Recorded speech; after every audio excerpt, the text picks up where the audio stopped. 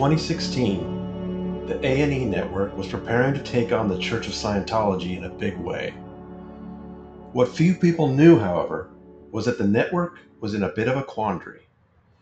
That summer, it had paid for two separate series that had been filmed and edited by different production companies and were both ready to air, each of them exposing Scientology in different ways.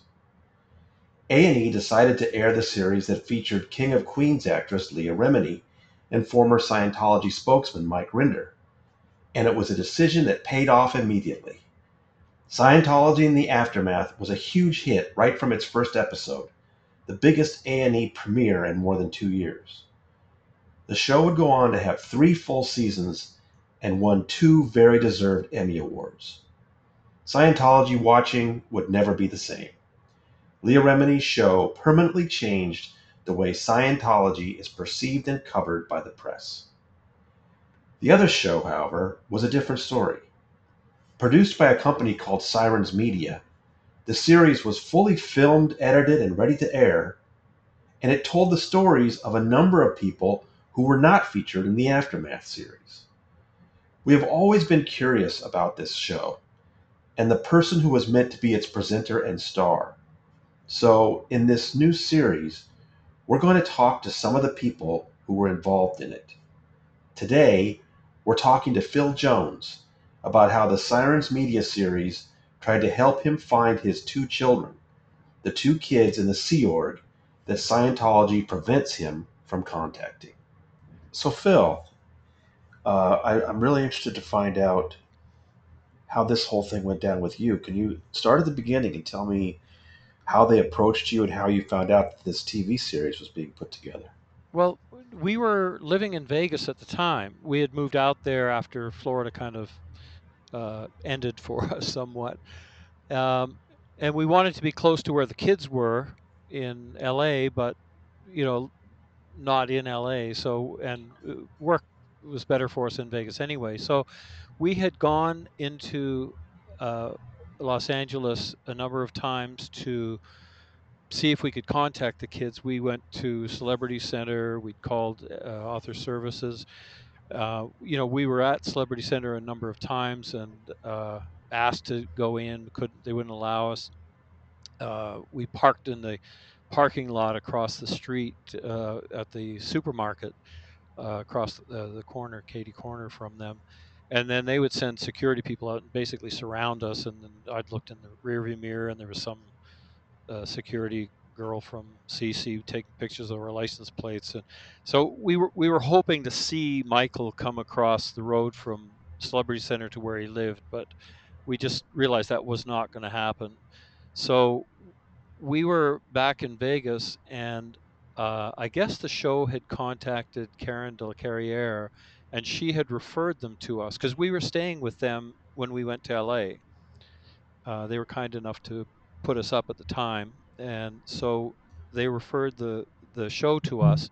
They contacted us and asked to do a Skype interview, sort of a like a I don't know, a screening interview kind of thing. Sure. And so we did that with a very pleasant girl named Hillary. Um, but we were right in the middle of our ex-Scientology super paranoia. I've seen this with some others that get out where you kind of get really paranoid about what Scientology might do to you if you're criticizing or you're speaking up. And since we had been going down to LA a bit, I was really nervous about the fact that maybe this wasn't a TV show. Maybe it was just somebody trying to find out what we were doing, Right, and as right. far as trying to see the kids. And in fact, I got the girl's name that did the interview, and I searched online, found out she lived in St. Pete, and I thought, oh no, she's a Scientologist for sure, because she lives near Flag, and oh man, I tell you, it was everything was going through my head. Eventually, though, I settled down and we went through the interview, and we heard a little while later that they wanted to take us on and do the show with us. So they sent us this big long contract. Uh, it was pretty uh, uh, much on their side, like the contract. It was non-disclosures, stuff like that. I just figured, what the heck, we signed it and sent it back, uh, and then they set up the first filming, which was a little while later. I can't remember how long. It might have been a month later, and they wanted to come and shoot interviews in our apartment, and I was still in my paranoia stage, so I didn't want them to know where we lived. So I said, no, not at our apartment.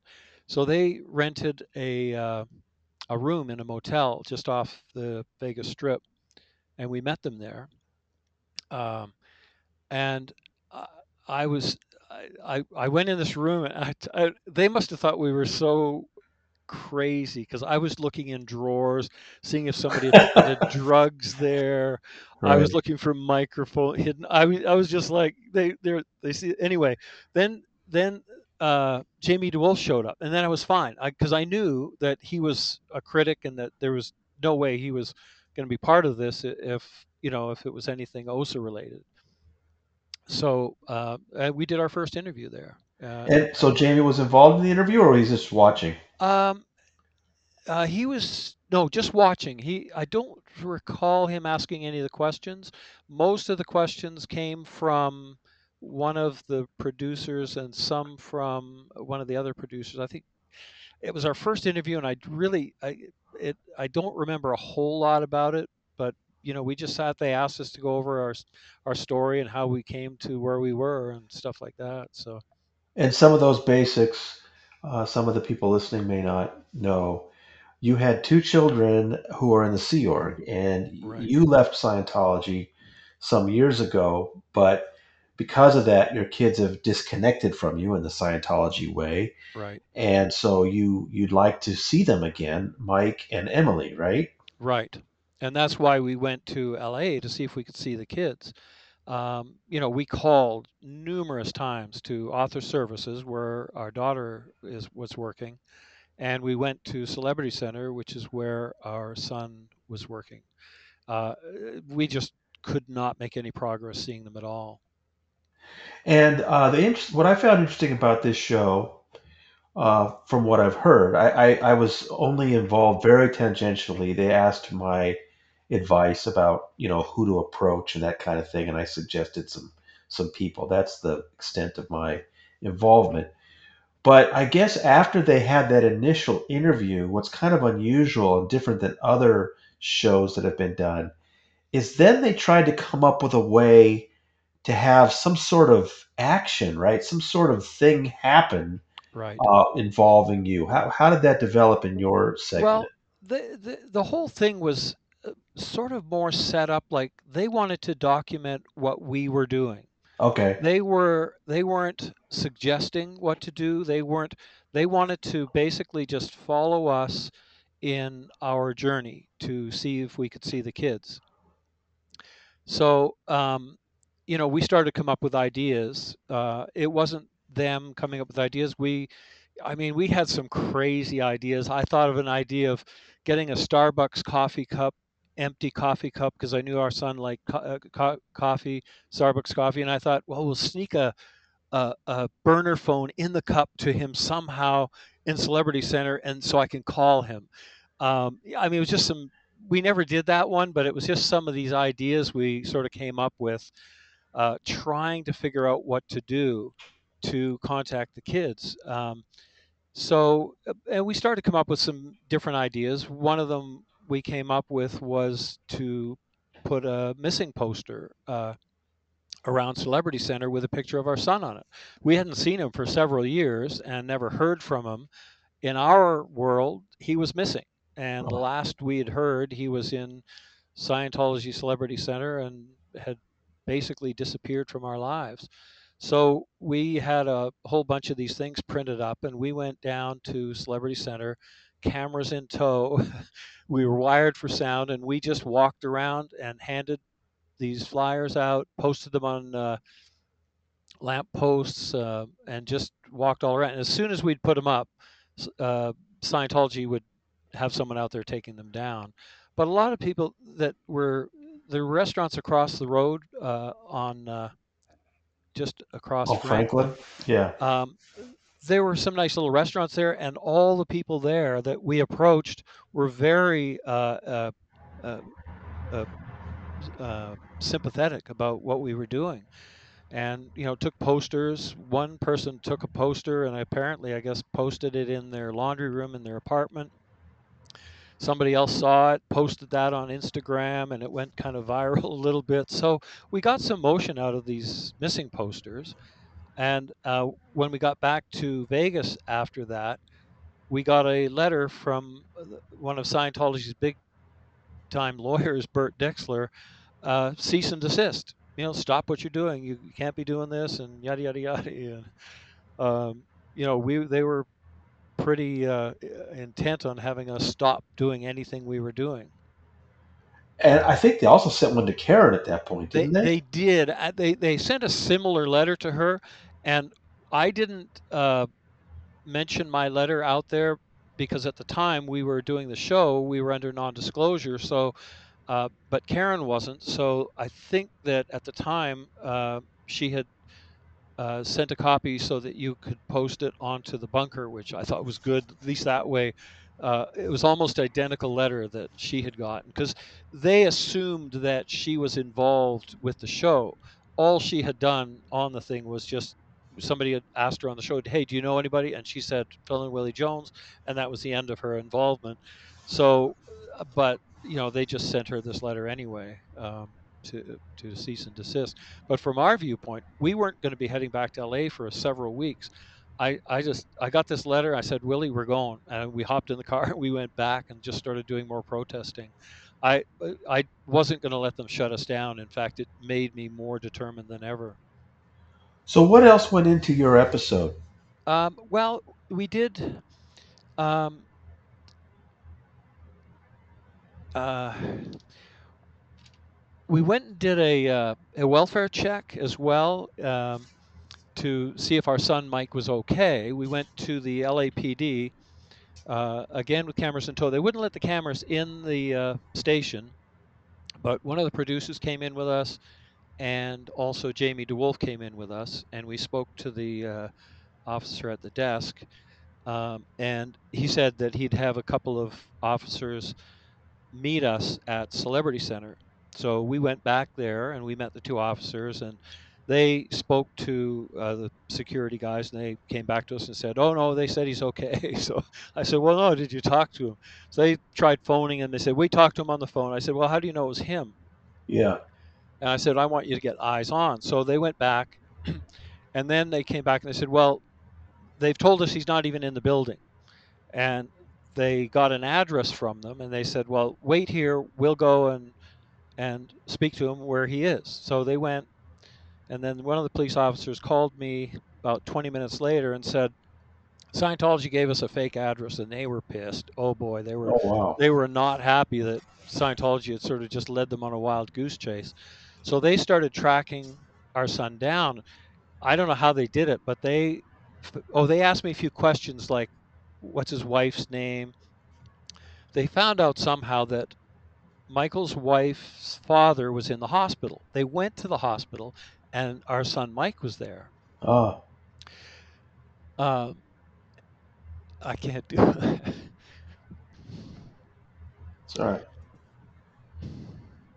I know it's hard.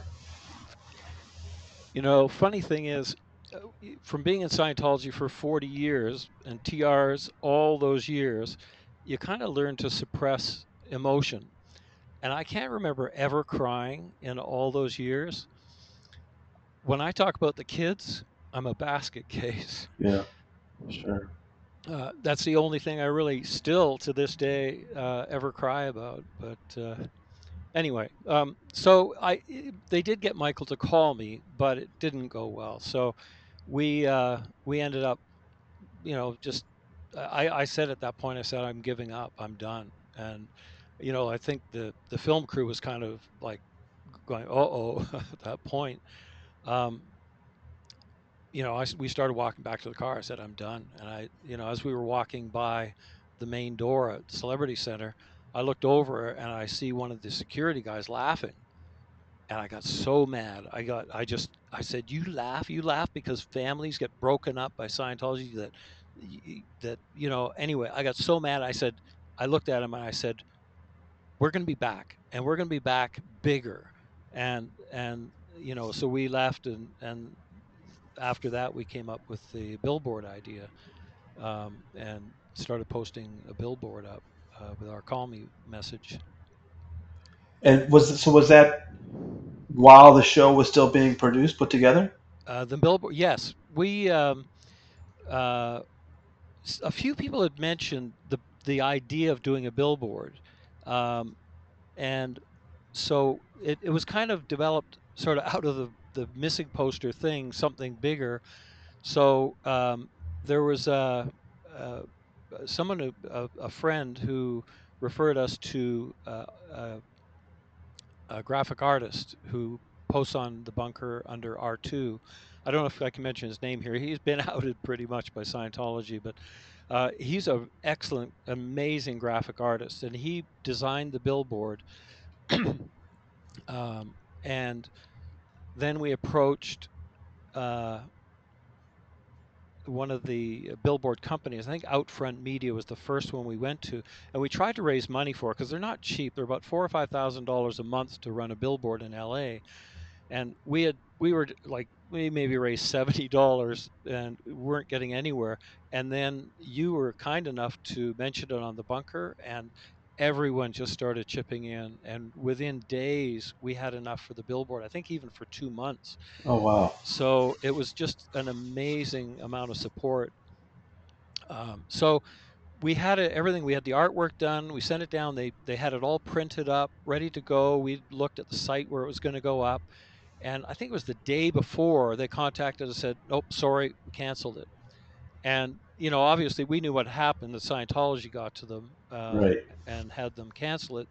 So then we spoke to another company called Regency. I think that Uh was the huh. next one we spoke to. And the billboard that we were going to get was literally half a block. You could see David Miscavige's residence, which is right behind Author Services Right. from where that billboard was. So we were really excited. Same thing, artwork done, the printing was done, the thing was ready to go up. Day before, sorry, we had to cancel. And apparently, because I had spoken to the one of the girls in the office there, and she said that Scientology had offered to, or I guess their media contact, or whoever they had for the media contact, had contacted them, like basically offering to buy up all of their empty billboard space. It had to have been millions of dollars. I don't know if they did do that, but somehow or other, Regency canceled on us.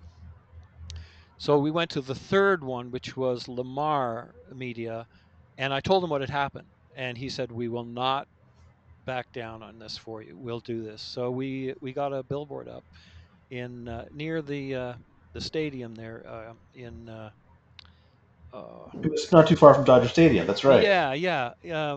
I can't remember the name of the street, but and we anyway we announced that we were going to go there for kind of a grand opening when the billboard was going up, and we thought maybe we'd get a few people out. We arrived there, and there was all this press. There was Inside Edition, there was Good Morning America, Today Show, um, uh, an entire scrum of media and we ended up actually going on Good Morning America and Today's Show with our story, and um, so it kind of the whole thing got out there quite a bit.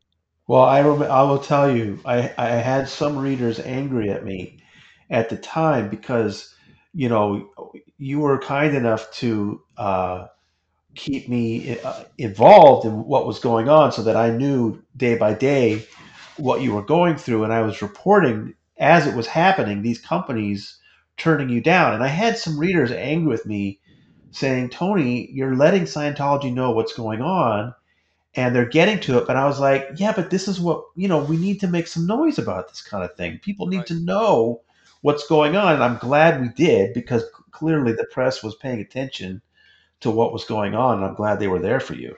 Oh yeah, it would not have gone the way it had we not done it the way we did, because with you putting the story out like that, that's how we ended up with all that press there. Um, you know, the people who were following the story and the number of times we got turned down, that is why we ended up getting. And after that, we were still getting press after that. We had BBC all through South America in Spanish. We had interview. I had radio interviews, and we were on live TV in Australia. They set up a studio in Vegas, where we went down there, and we were on live morning show in Yep. Australia. Yep. It was huge, and it would not have been like that had we not done it the way we did it. And I know that I do understand that some people were getting upset at it, because there was a chance in the end we may not have gotten the billboard up, but we wouldn't have given up. We would have somehow Yeah. gotten the billboard up. Um, you know, So were the Sirens Media people, were they going to put this in the episode, the whole thing with the yes, all billboard? of it. Yeah, they filmed the whole thing as we were doing this. They were involved. Well, not involved. I mean, they were documenting it. It was Right. it was all run as a documentary, Yeah. where they were basically following us around and filming our story as we were doing this stuff.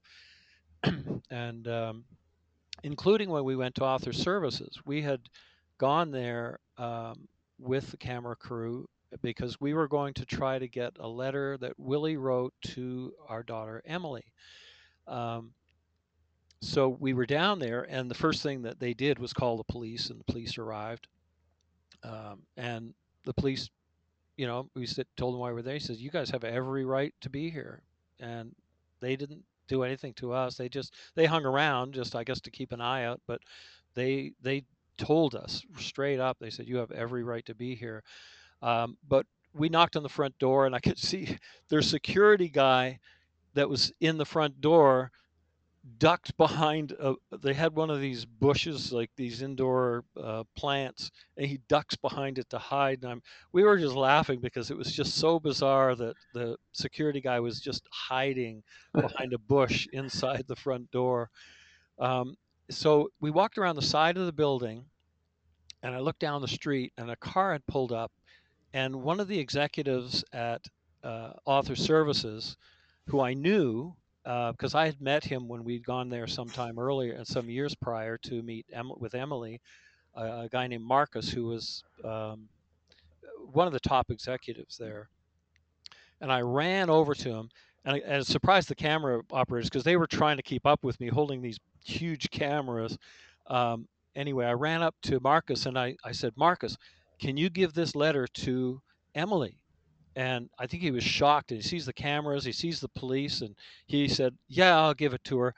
And then he went in the door. And I know 100% he did not give it to her, but I guess at the time he kind of agreed to. But I'm almost certain that Emily would not have gotten that letter. And let me just, to help some of the folks that aren't familiar with it, Scientology has many different subsidiaries, many different entities. And there was a reorganization in the early 1980s that created a lot of different places. And one of them was this Author Services Inc., ASI, which was intended to be L. Ron Hubbard's literary agent and literary agency, and would put out his, not the Scientology side, but his fiction, that kind of thing. And it's one of the few. It's really important in the world of Scientology. It doesn't run the other parts of Scientology, but it's always been considered one of the most important parts of Scientology. And some of the Sea Org members who work there have a little more freedom, including your daughter Emily, Yeah. because she and her husband John Goodwin run this part of ASI called Galaxy Press, which is they split that off from the publisher that was publishing Scientology books just to focus on Hubbard's fiction. They want to keep all of this terrible 1930s pulp fiction that L. Ron Hubbard wrote in print, even though it makes no sense and most people don't want to read it. To them, it's part of Scientology is to keep everything he wrote in print. So in order to do that, they put out these nice editions of his fiction, and then they go to shows, they go to Comic Con, they go to all these different trade shows, and so John and Emily have to dress up nicer than other Sea Org members. They have to present themselves in places, it's kind of a different role that your daughter has. It's really kind of Yeah, I mean, interesting because she's at Comic-Con in San Diego right now as we speak. yeah, and she's so it's interesting because of that. So Mike is associated with the Celebrity Center, and we never see him. Right, But Emily, because she's with Author Services and Galaxy Press, we see her pictures of her when they do their contest every year, right, the Writers of the Future contest in the spring. We see her at trade shows.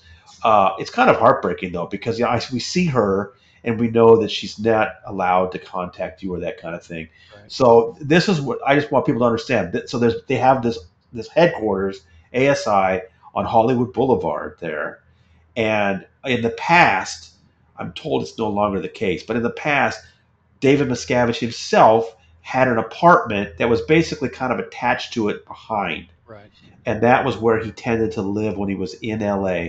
I'm told they don't have that apartment anymore. I don't know why. And he's living in Florida now anyway. But at that time, who knows? He might have been around when you were doing all that. Yeah, I mean, they came down pretty fast on that Regency billboard once we announced it, but um, we we managed to get one up and we had good success with it, and then we did the ASI thing, and then we managed to get another billboard in Florida near Right, Flag, right, and what Sirens Media was going to do. This whole show was being done for A&E. Um, they were the ones, I guess, contracting Sirens Media, which was the production company, to put the show together.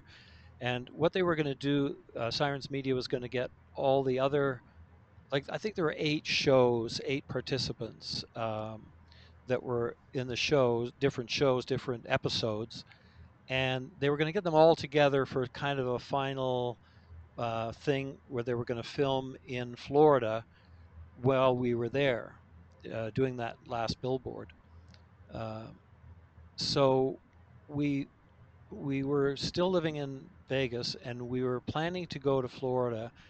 And I thought about flying, and I know that Scientology tracks um, where X's go and stuff because they can track who books on airline flights. And one of the executive producers had all I think at that time had been ambushed at an airport by Scientology, so they knew oh wow. the deal with Scientology.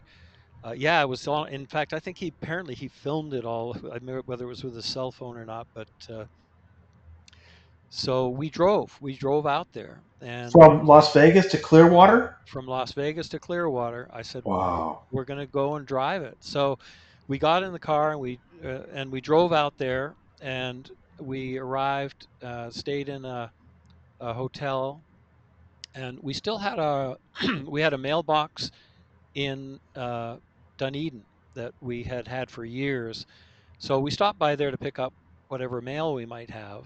Usually we'd have it forwarded to our Vegas address, but we figured we'd just pick it up.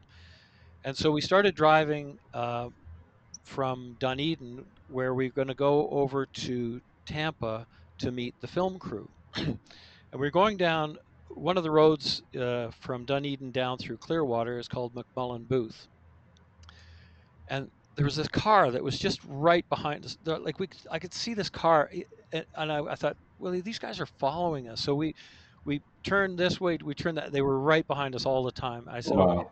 these are Scientology PIs that have been hired to follow us because they knew we were doing the show. They'd picked us up at the mailbox. They must have had someone planted there watching to see if we would arrive. But we used to live right at McMullen Booth and Main Street, Dunedin. And I said, I know the area. I can lose these guys. So I turned down Main Street. And there was a cut across street that would cut across back to McMullen Booth. So I pulled into the turn lane and I waited for a line of cars that was coming towards.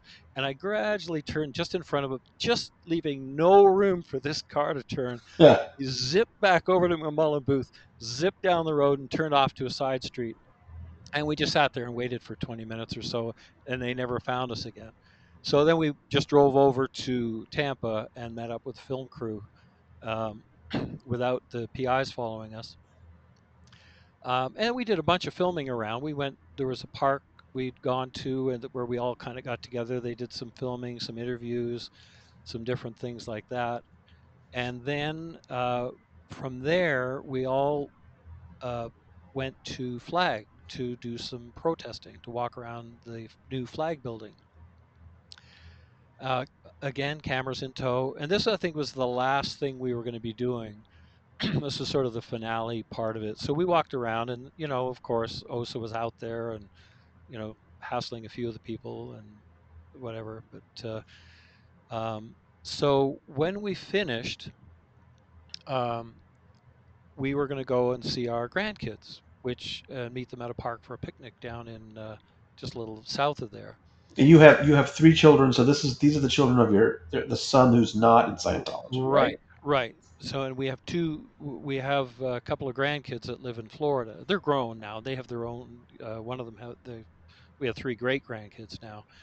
Um, but we were going to go and meet up with them. And so we started driving away, and one of the producers called me on my cell phone and said one of the uh, Scientology PIs was following us as we pulled out. And now Sirens had hired a couple of private investigators as kind of like security for the whole show and for us and whatever.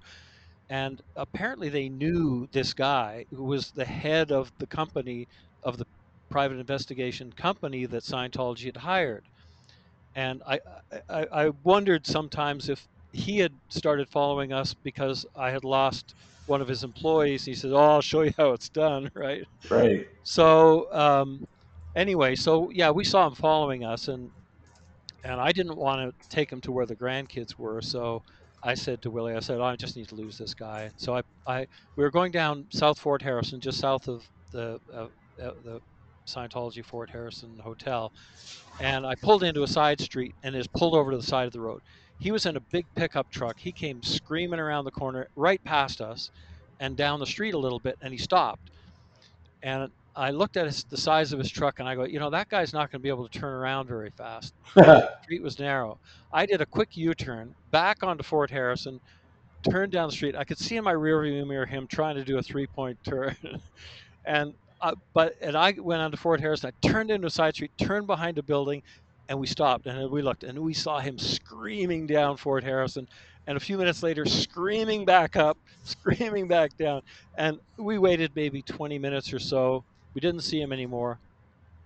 Called one of the PI security guys from Sirens, and then they came over and kind of escorted us down to where we were going. Would this happen? Would this happen to be Dwayne Powell? Do you know the guy that was following Oh, you? you know what? That name sounds familiar from. I don't know for sure. I mean, I could describe the guy's truck, but I don't know the name of the guy. Because in Very well. that period, Yeah, he was kind of the go-to guy for a while, particularly in Florida. yeah. So You it know might have what? been. One of the PIs named Sean. I think he mentioned that name, and that might have been who the guy was. He must have been pissed that I lost him because Yeah, now sure. he's got to go tell his guys that. Well, sorry, this guy lost me too. So, but I knew the area like the back of my hand. We'd lived there for 25 years, and I knew all the shortcuts and everything. So, So was that the conclusion of filming for you? pretty much. We did a few other little things. We actually had uh, uh, uh, we did one other billboard near their media productions, and I think they sent down one of the producers that lived in LA down to film a little bit,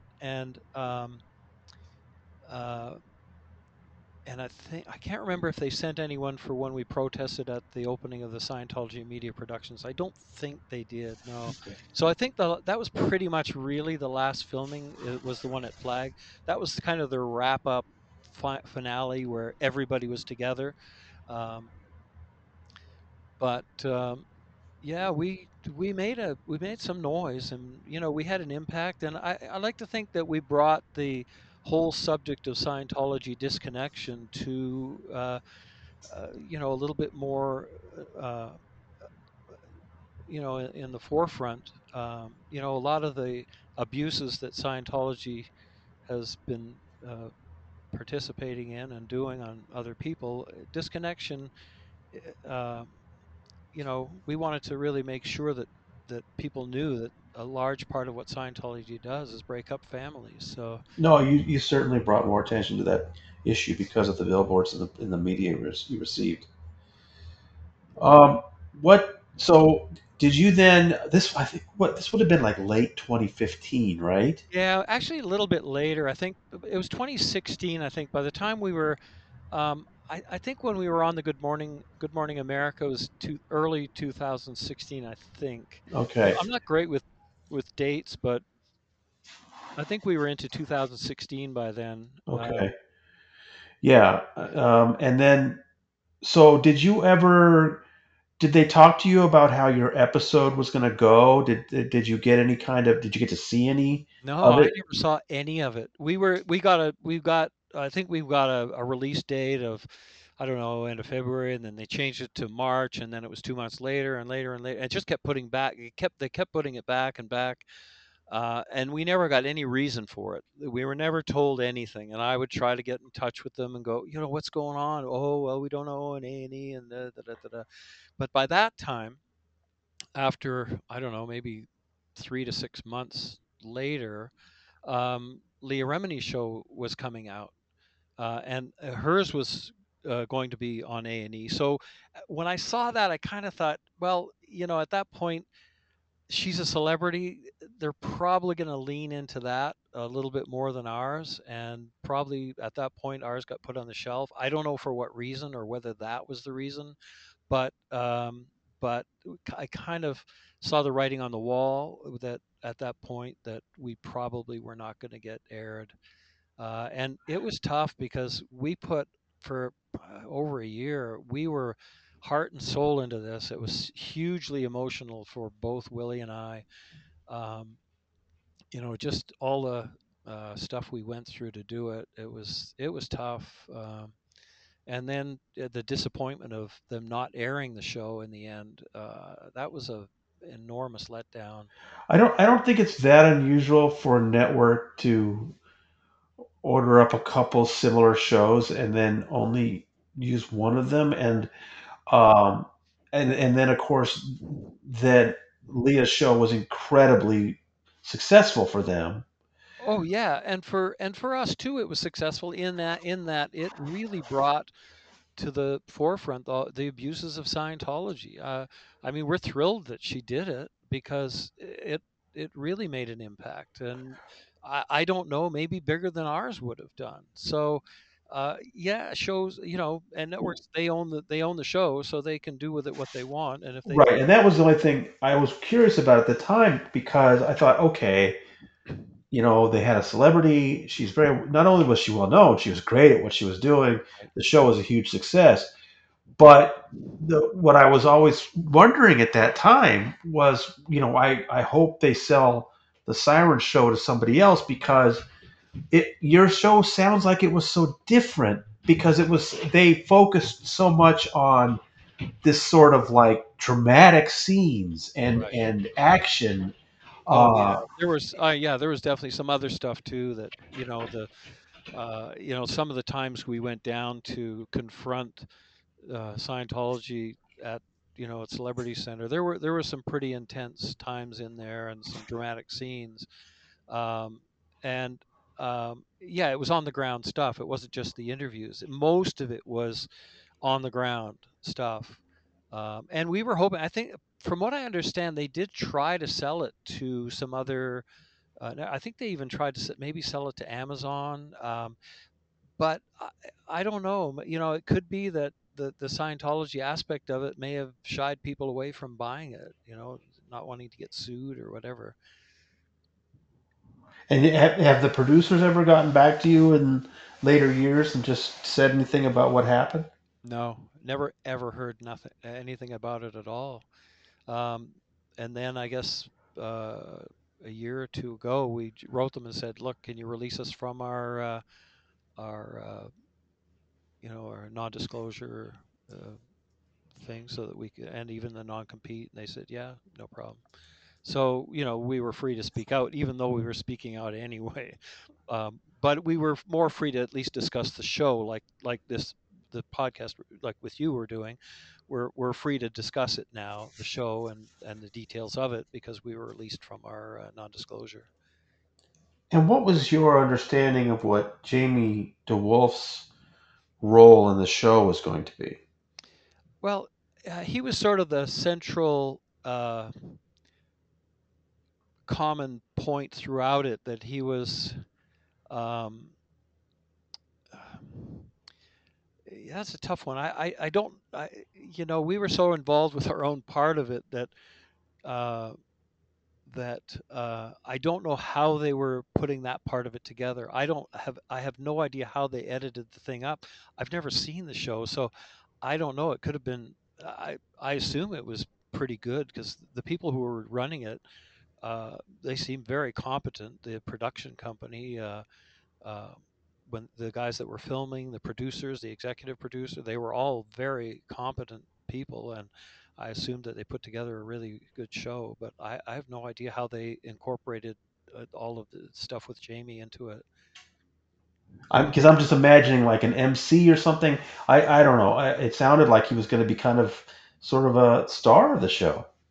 I think so, to a degree. I mean, he was there through all the stuff. Like when we did our first billboard launch, I've got pictures of all of us in the media scrum there, and Jamie DeWolf right there, you know, in the circle. So with us. So he was definitely part of it through the whole thing.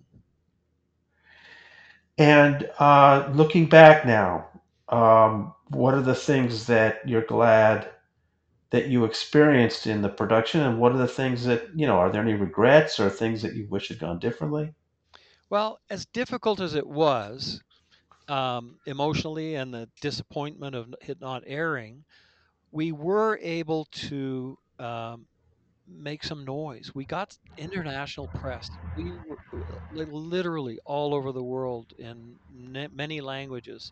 Um, you know, so we did get the word out, and even though we didn't get to see our kids, um, I hope that we stopped some people, or helped give enough knowledge out there for some people to not get into Scientology, because knowing what Scientology does. And I mean, I did get some feedback. There were a couple of people that did write me saying that, I actually had a few people say they got out uh, when they saw the billboards.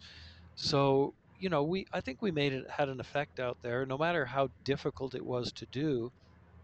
Um, the other thing too is when you protest around Scientology, it's always a bit of a danger in what they're going to do to fight back against you. And it's always good to have cameras running, and even if you're not with a TV crew, you should have a camera running. But I always felt a little more confident having an entire film crew, along with the fact that I was wired for sound and everything, with a microphone, and those microphone packs strapped to my back. And so it made us, I think it made me a little more confident to get out there and do these things on the ground.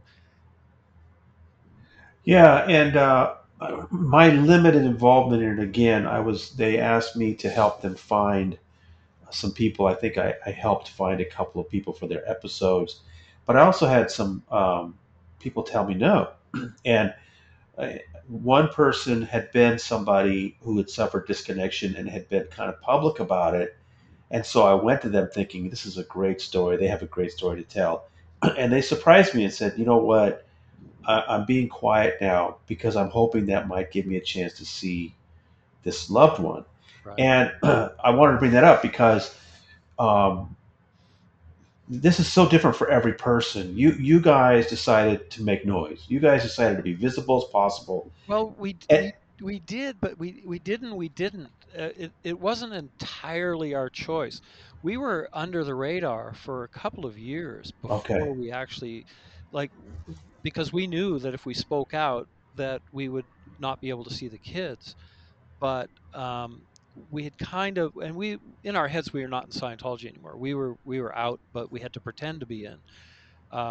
So this went on for a couple of years, and we'd odd time go to an event or something, but for the most part, we sort of backed off even from that, and we moved a little bit farther away from flags, so it was a little more difficult for people to show up at our door. But you know, it was. I guess it was noticed that we were not participating as much, and my sister, who is a Scientologist, she's OT8, the highest you can go in Scientology.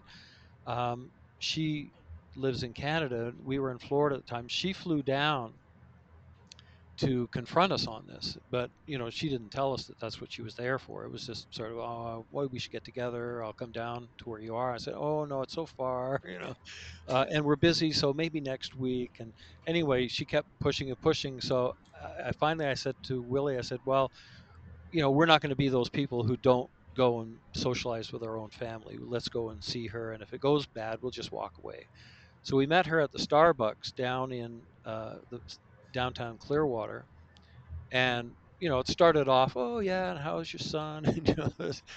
And, but literally within 5 minutes, she was saying, well, you need to disconnect from this person on Facebook.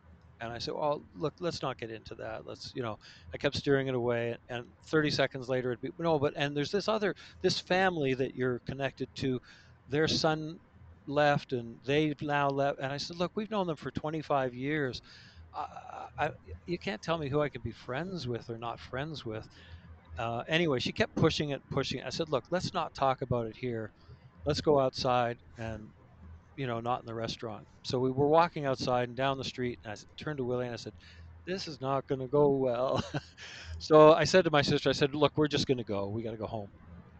And then my sister started laying into us like, oh, okay, no, you either go into flag now and, just come clean and get cleaned up, or you're going to lose your family, meaning are the kids. And so I said to her, I said, if you do that, that's on you. I said, you don't need to do that. Go and say that we're not doing anything wrong. We're not speaking out. We're not doing anything. So we left and we got in the car, and within 24 hours, everybody was disconnecting from us. Literally everybody we knew, because we lived in the Scientology community around Flag. Our world was Scientology.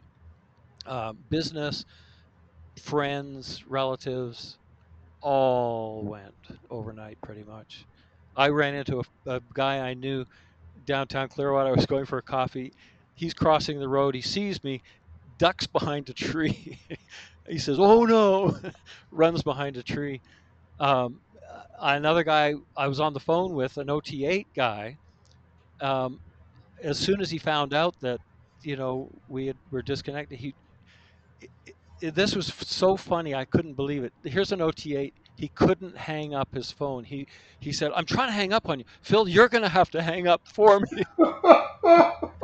And here's an OT8 who couldn't hang up his phone, Oh wow! get off fast enough because he found out I was declared SP. When you're So, and this all happened before the show, right? That oh you were yeah, this telling was me now. before the show. That's why we ended up moving out to Vegas, because there was nothing left. I went to a guy I had worked for years, about doing some work for him. I literally made millions for this guy at one point, and he told me straight up. He said, "You can't work for me if you're not in good standing with the church." Wow. And so at that point, there was really nothing for us in Florida. So we went out to Vegas, and I had an old friend there that I knew, non-Scientologist, and he offered me some work. So, and Willie is a floral designer, so she got work at one of the chapels in Vegas, and we went back and forth a little bit the first couple of years. We tried to kind of make it back into Florida and sort of, but it just didn't fly. And in the end, I think it was around 2015, we ended up back in Vegas for the next 3 4 years or so. When your sister approached you that way, do you Yeah. think she would have been under some pressure from Scientology to do Oh, that? oh, 100%. Oh yeah. Well, she was on OT8, and she's supposed to be doing stuff to, and she was actually monitoring our Facebook page and our friends list. And I had at one point uh, made my friends list private. So when she was speaking to me and saying I need to disconnect from so and so, I thought, well, how do you know that they're on my friends list? she had obviously she'd recorded my friends list because I had unfriended that person previously. Um, because there was some pressure early, and at first I was unfriending a few people just to kind of so we could stay under the radar. But after a while, I got fed up of being told who to keep unfriending people. So, but oh yeah, she was definitely under pressure. She was um, she was at Flag to handle us. That's what she was there for. Well, and the reason I brought that up before about the person who was had decided to go quiet is I just wanted to say that I think everyone has to figure out their own path, and I have known people that have tried, different ways. I talked to a mother, for example, who decided to be as loud as she could. She told me, she said that she made herself such a headache for the Church of Scientology that finally they just said, "Here's your son, take him." Yeah, yeah. And so I think that sort of aggressive, noisy uh, approach can work in some cases. It And depends on the person that's in. I think the yeah, with Emily and possibly with Michael, especially with Emily, was on David Miscavige's personal staff for like 10 years. She knew everything, and they're not going to let her go easily because um, she just knows too much. And so they're not going to kick her out and say, "Oh, your dad's making too much noise." They're going to tighten things down even more for well, her. I was told something recently, and I hadn't even checked with you before. I'm going to spring it on you here. I am talking to somebody else who told me that Emily was actually working with Tom Cruise at one point. She was. No, she told me that once. She was at his Telluride place. She rode his snowmobiles. I think she flew in his plane. No, she was uh, kind of working for Miscavige, but sort of working on his staff a little bit too at the time. I think. Um, Yeah, so I was told there was some funny incident where she was supposed to be traveling with Cruise, and they had landed somewhere, and she didn't have her passport with her, and yeah, it caused kind of an incident.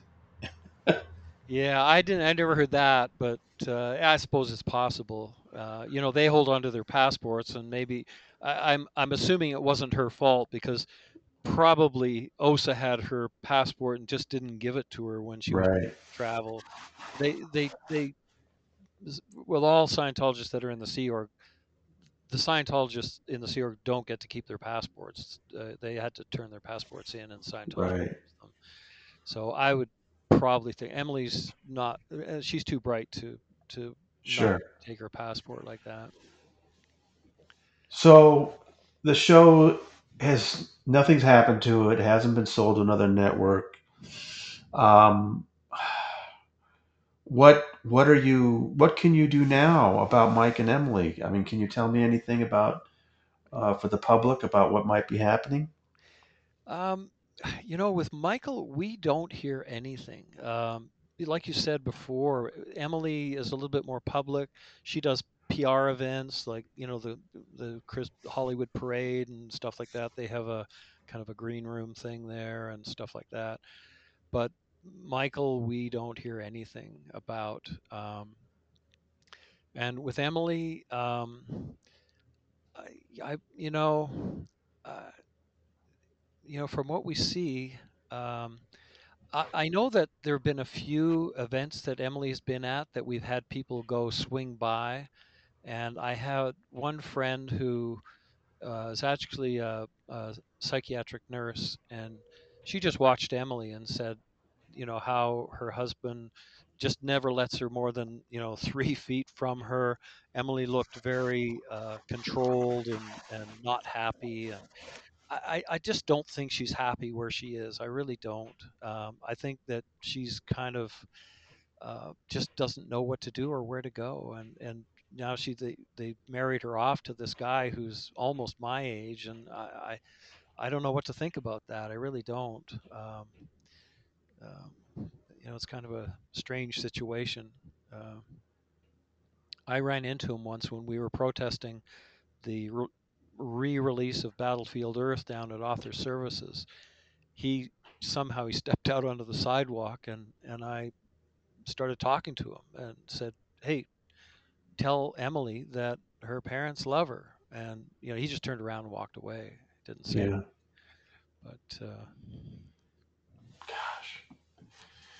Well, it's just been heartbreaking to see what you and the other parents have gone through. I mean, let me ask you this: if Emily and Mike told you that they could visit you as long as you didn't try to talk them out of Scientology, is that something that you could do? wow, that's a tough one. Oh my God. Um,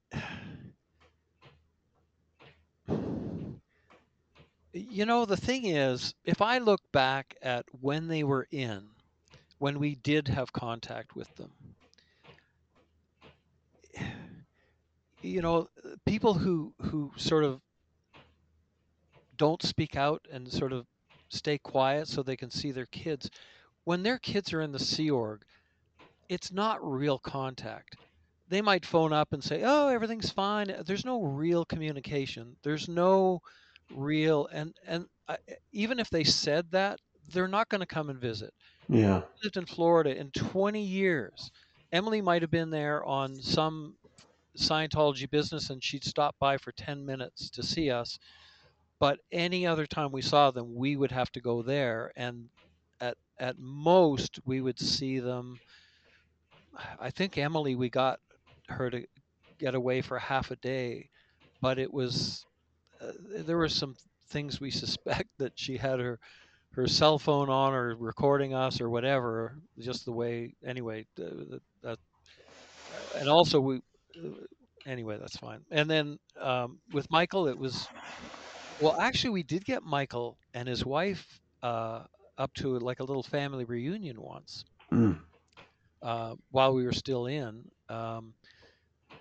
We uh, we were complaining so much about them that they never got away and they never did family and family, and um, so we paid for flight and everything and flew them up to Winnipeg where we met. And Emily was going to come too. Her flight was all paid. And last minute she called. She, oh no, I have to go into a project. Sorry, I can't make it. They just would not let her go. Mm. Um, but we spent a week with Michael, which was really nice. And Didn't that's when you were still in Scientology. well enough in that we weren't at what. Yeah, we were in enough in our heads still at the time that we weren't going to be trying to get him out. I did get to see him, and I did say, if when they were setting up that tent for, remember when they did the IAS event in Florida Yes. and they set up that tent? Well, I was going down to see him every day, bringing him his Starbucks coffee. I think that was 2013. Right. And we were under the radar at the time, but we were out in our heads. And I was sort of dropping these hints and told him, I think I actually even told him that we're not really doing any more Scientology. And he said to me, he said, "Do you think it's the tech or the people?" Oh, wow. And I said, "If the tech worked, you wouldn't have bad people." And and then uh, one day Willie and I both went down, and I think this was the last day that he was there. And we told him, we said, "We will never disconnect from you, no matter what."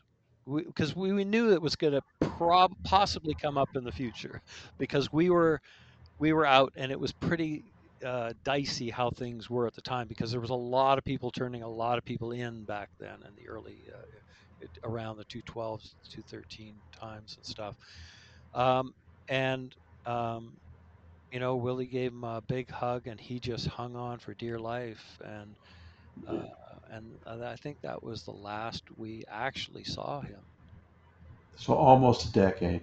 Yeah, yeah. Well, the two of you have been through so much, and then to be involved in this TV show for a year and go through that emotional roller coaster, it's just such a shame that it just hasn't been released in any form. Well, I still hold out hope. Scientology is shrinking. Here in Canada, at least in Ontario, there is really not much left of Scientology here at all.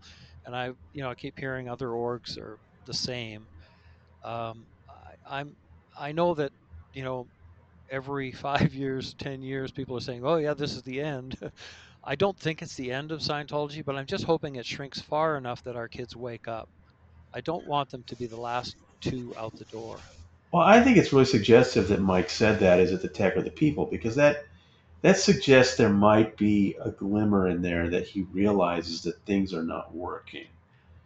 And just a couple of weeks ago, that's what Bruce Hines told me was his first crack in the bubble, was that he started to realize that things are not working the way they're supposed to. Now he said at that point he was still fully, a Hubbard kind of thinking person, but just the fact that things Right, weren't working correctly was enough to begin with the doubt. And if right. Mike said that, it Didn't he say he was suggests, still in for 14 years after that, though? no, maybe No, I'm trying to give you a glimmer of hope no. here, Phil. But you know what? It's true though. My first glimmer of hope was years ago. It was like um, I, when I first realized they were lying at events. When the Canadians were down at Flag for a big event at Ruth Eckerd Hall, and all the Canadians were had flown down and sitting together. They were going to be acknowledged for something about CCHR having shut down all the psychiatric hospitals in Ontario, Canada.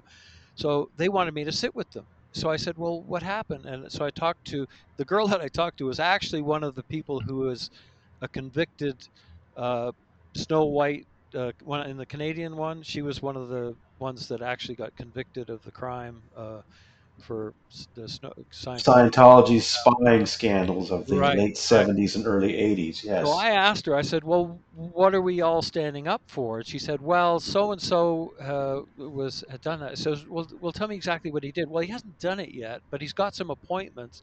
I thought, well, if he hasn't done anything, why are you getting acknowledged? Well, they need stuff at events to pump people up. And I said, well, I'm not going to sit with you for that because it's nothing has been done. So I went back and sat over on the far side of the auditorium with Willie and didn't sit with them. But I start at that point. I realized what I'm hearing at events is not true. It's mostly just all a pack of lies, and that was my first little kind of opening. I think that was I don't know when that was. Probably mid to late '90s. So I mean, I was still in for a number of years after that, but it took quite a few sort of chinks of Yeah. information filtering through to kind of break through. Well, I know you haven't given up hope. I have hope. I think that at some point, conditions are going to change and your kids are going to have a chance to think things straight. I wish the Sirens Media Show had been one of those things that might have Yeah. broken through, and it's a shame that it didn't get out. Yeah, I kind of wish that even if they threw it up on YouTube or something, um, something. And or I wouldn't mind even at some point just seeing the show. I mean, it's from quite a few years ago now, and I'll probably sort of uh, uh, wince at some of the things we said and did, and that we got pretty emotional at times during the show. Um, it was not an easy thing to film and talk about the kids all the time. But I still would like to see it, but I don't know if I'll ever get the chance. Well, listen, thank you for talking to me about it so that our listeners can maybe, get some sense of what it was like. And who knows, maybe someday it'll get leaked to us the way Brian Seymour's series Oh, was that's leaked, right. Yeah, who knows? Maybe it will. But anyway, I really appreciate you doing this. I appreciate all the press you put out there and all the reporting. And I'm honored to be in the bunker. And I just hope you don't make me take the stairs all the way back to the surface. Okay, Phil. Thank you so much for coming down inside the Earth's crust to talk with me. And look forward to the next thing you write for the All bunker. right. Thank you very much, Phil. Thanks, Tony, very much.